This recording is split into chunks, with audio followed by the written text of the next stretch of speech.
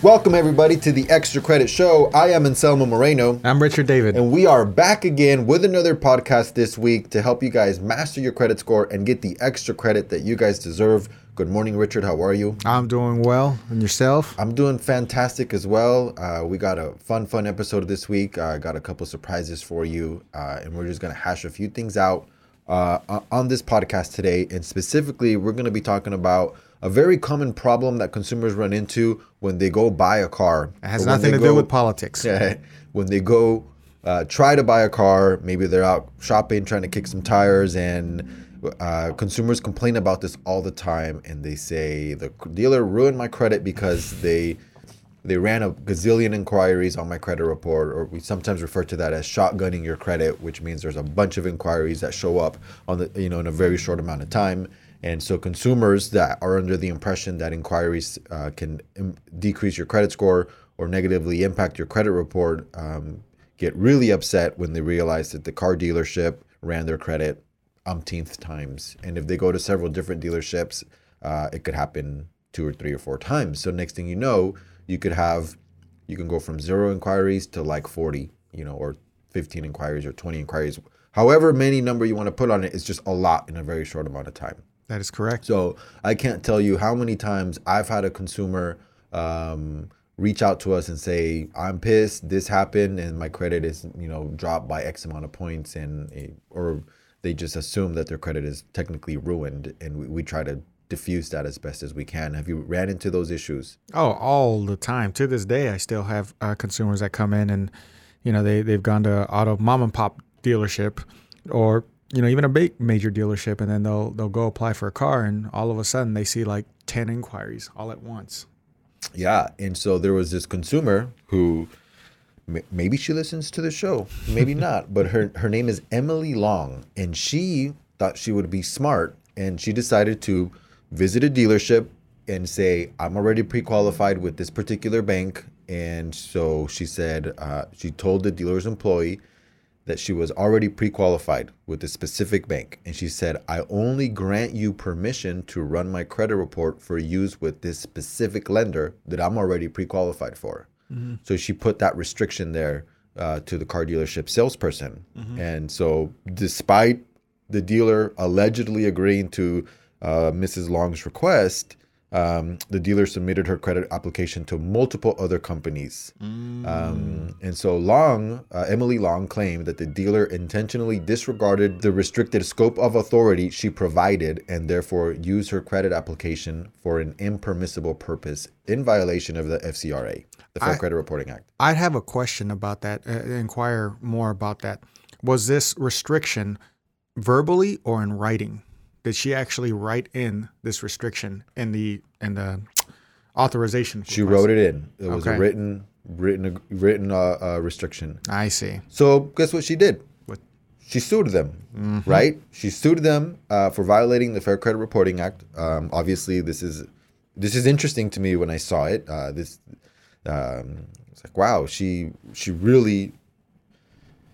I mean, what would happen if you go to a dealership and say, look, guys, I'm pre-qualified through XYZ Bank, so I'm here, I want to buy this car and only finance me through this bank. You have no other business financing me or attempting to finance me with other banks.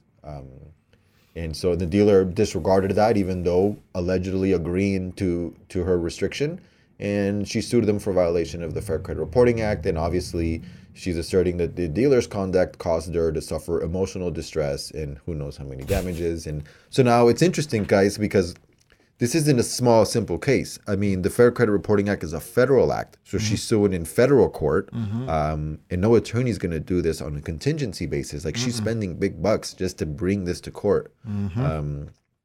So I always find this kind of stuff fascinating because this is how future credit laws get shaped. So in essence, what do you think about that, Richard? What do you think the court ruled? Well, it's a tricky situation because although they did technically not adhere to the stipulation that she placed on there, from my understanding, and I'm no attorney, by the way, but from my understanding, in order to sue someone successfully, you have to show damages. And even if they were to pull credit from 10, 11, 12, 100 lenders, okay, they are still considered during the window shopping period. So her score didn't suffer more than it would have even if they had only pulled one inquiry. And in my opinion, there are no real damages there. Therefore, there's no loss. There's no suffrage. I mean, she's claiming emotional distress. So how do you quantify that? Obviously, that's up for legal arguments to figure out. But is there a provision in the Fair Credit Reporting Act that like specifically assigns a dollar amount per violation? There is. Yeah. And I believe it's up to $1,000 per violation. So then could an argument, and I'm not saying that this is not an argument that they apparently made, but could an argument have been made that every excessive inquiry other than what she allowed is a potential violation? It is a violation of the FCRA. Okay. And that's why I said this is a tricky case, because they did actually violate the FCRA. They did go above and beyond what was agreed upon in the authorization. But were there any actual damages caused? And you brought up the emotional distress. That's something that I can't quantify, or something that I can't opinionate on. Again, I'm no attorney. I just don't see any real damages on the credit score. Yeah. I mean, obviously we know, and we've talked about this on the show before, where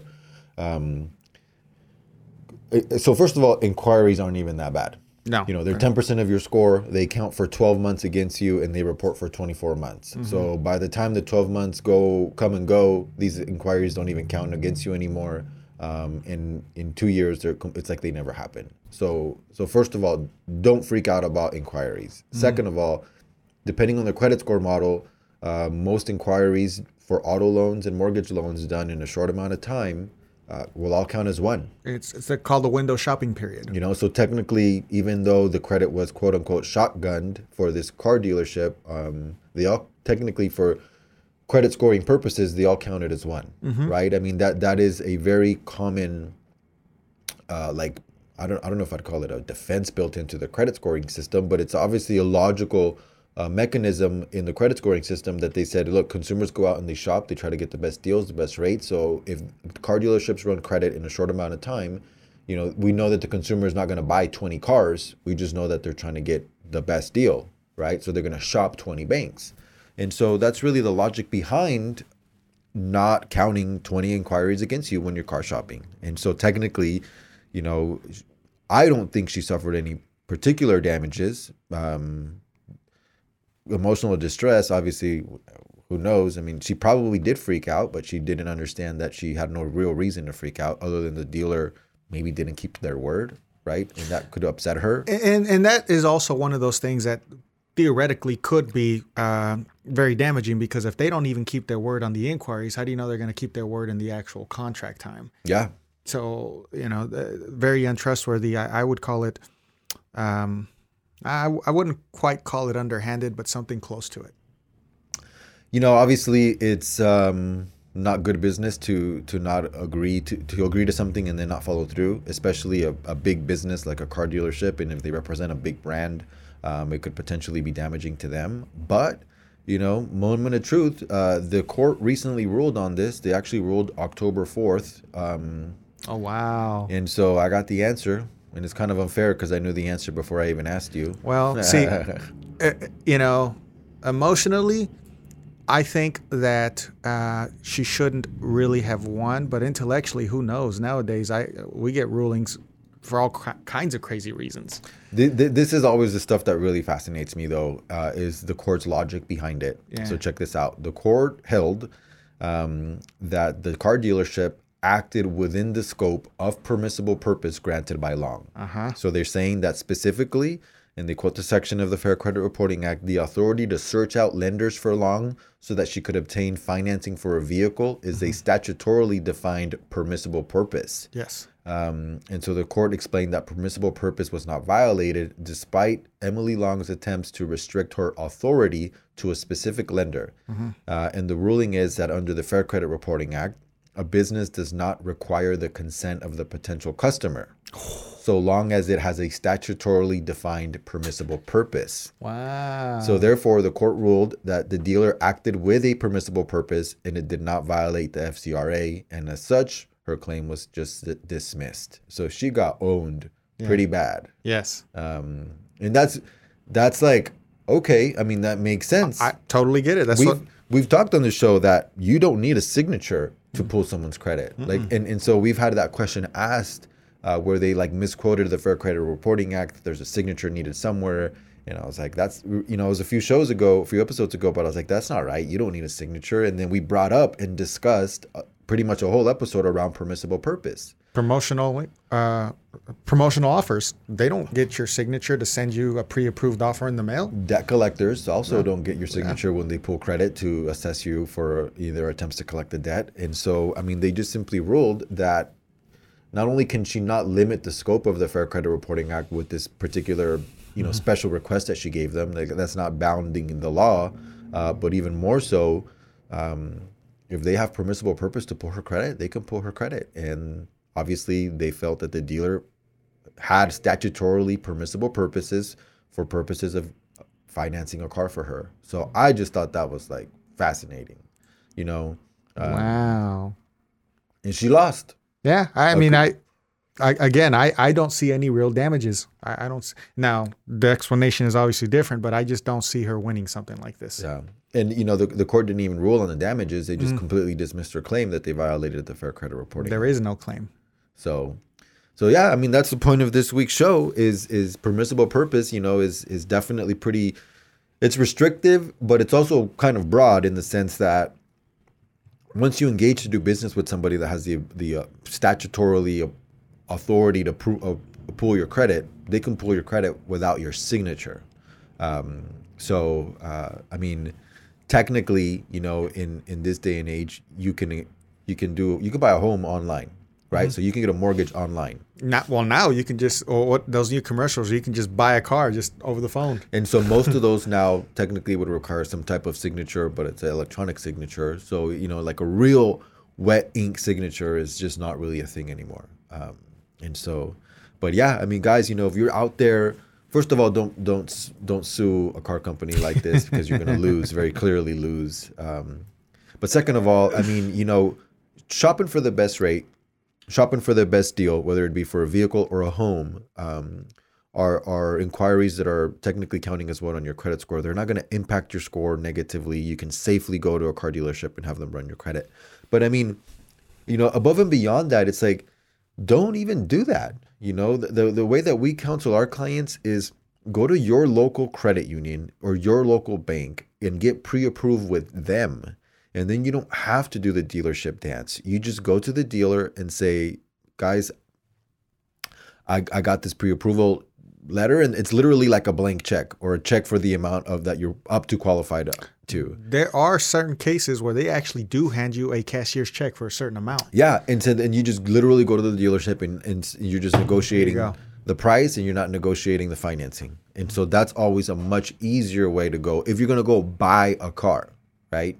Now, if you're going to go lease a car, I mean, they're not going to shop that with a lot of banks anyways, because if you're leasing a brand new car, which you really should only be leasing a brand new car, it's going to be leased through the finance arm of that company. So if you're going to go lease a Hyundai, it's going to be leased through Hyundai Finance. If you're going to go lease Honda, you're going to go lease it through Honda Finance. And you want to do that anyways because they generally have the best deals. The best deals. The dealers get incentives too. On leases, through the manufacturer or whatever.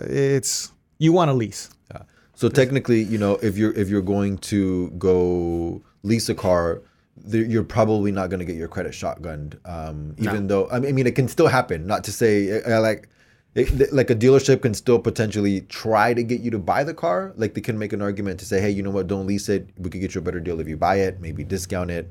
So then they could potentially seek financing for buying the car with other banks. I personally have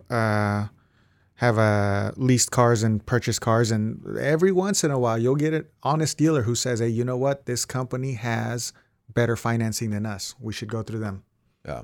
So you never know. So, but it's just about anything else in life, especially anything else financial. It's about doing your homework, being informed, and obviously these little tidbits of information are just interesting. If you guys have been with us on this journey, you've probably learned a lot of the ins and outs of credit, and it's stuff like this that we follow, that we like to understand, so that we can then use this experience and this knowledge of a case that was litigated at some of the highest levels in federal court, and the consumer lost. I completely agree with the ruling, and we move on. I do have a question though. Over the years, I've seen where a consumer goes to a dealership to apply for a loan or buy a car or lease, whatever. And I understand that they will shotgun the credit. They will obtain financing, or, they'll look for terms with multiple banks. But what happens when they're doing it 10, 12, 14 days after you've already left the dealership and they're still running your credit? Is that permissible? Probably, because the only reason why they would do that is because the bank that they approved you with didn't want to meet those terms. So then they're going to try to seek financing somewhere else with another bank to meet the terms of the contract. Because look, when you go buy a car, you're not leaving with the car without a signed contract. And the contract is going to dictate the price, interest rate, and payments. Sure. Right? But the contract generally is not going to dictate who the bank is. Okay. So most of the time, if you buy a car on a Sunday, the banks are closed. So then what happens is on Monday, they give the contract to the bank, and the bank's like, you know what? We don't like this. We would not have approved it. So obviously the dealership took a little bit of a risk. It didn't pay off. And now the bank says, you know what? We'll do this, but we'll do it at a higher interest rate, or we want more money down. But the dealer now has a signed contract, right? So the dealer now needs to honor this contract by trying to find another bank to honor the contract. And that's how that's what happens. And after 2 weeks, they're looking with other banks. And if nobody wants to touch it as the contract is, then they call rolling it back, or they basically rescind the whole deal. And the consumer is left to either accept the new terms, or the dealer has to take the car back, give the consumer their money back. If there was a trade-in, they have to give them the car back. I had a situation like that with a family member who 2 months later, they had to call the deal back because they couldn't obtain financing. And the client was actually a family member. They had traded a car in. And the dealer took a huge hit. They had to make the payments on the car that she traded in. They had to give that car back. And then they have to take the car back that my family member had that was driving around for 2 months. It was a brand new car. Now, obviously, it's not brand new because it's got 2 months worth of miles on it. My family member didn't pay nothing for the car. She had to get all of her money back, her down payment, her everything. I could see that becoming a big problem too. Like if they turned in a lease, I know that the dealership has to get rid of the lease or pay off the lease within 10 days of obtaining it from the consumer. Right. So, if they're running inquiries 2 weeks later because they haven't found financing for this new vehicle and they've already turned in their the trade-in, man. That could be a huge problem. It definitely happens, and it's basically a dealer that rolled the dice, took a little bit too much of a risk. They don't want to do this. Obviously, this is a very bad look for the dealer. It's very stressful for them, and they have big exposure. So that happens pretty often. Well, I've seen it happen. I don't know exactly how often it happens, but yeah, I mean that's technically the way it works. Do you know what the window shopping period for automobiles is? For credit score models? Yes. Well, it varies based on the model, but somewhere between 14 and 45 days. That is correct. Yeah. That is correct. Okay. So, but yeah, that's all I got for this week's show. What did you think of that case? I think that she read too much stuff on the internet. I apologize, by the way. You shouldn't always believe what you read, and you should really study. If you're going to sue something like that, you really should study the rules and the laws and because that's just a lot of money spent for no reason. I mean, I'm assuming she had an attorney, and the attorney made the arguments. But yeah, I mean, this stuff is you can go. You guys, this is searchable. You guys can Google this case and actually read the legal jargon and the actual docket. So it's Emily Long versus Bergstrom Victory Lane. So guys, look that up. So that's it for this week's show, guys. I'm Anselmo Moreno. I'm Richard David. And we'll see you guys next time.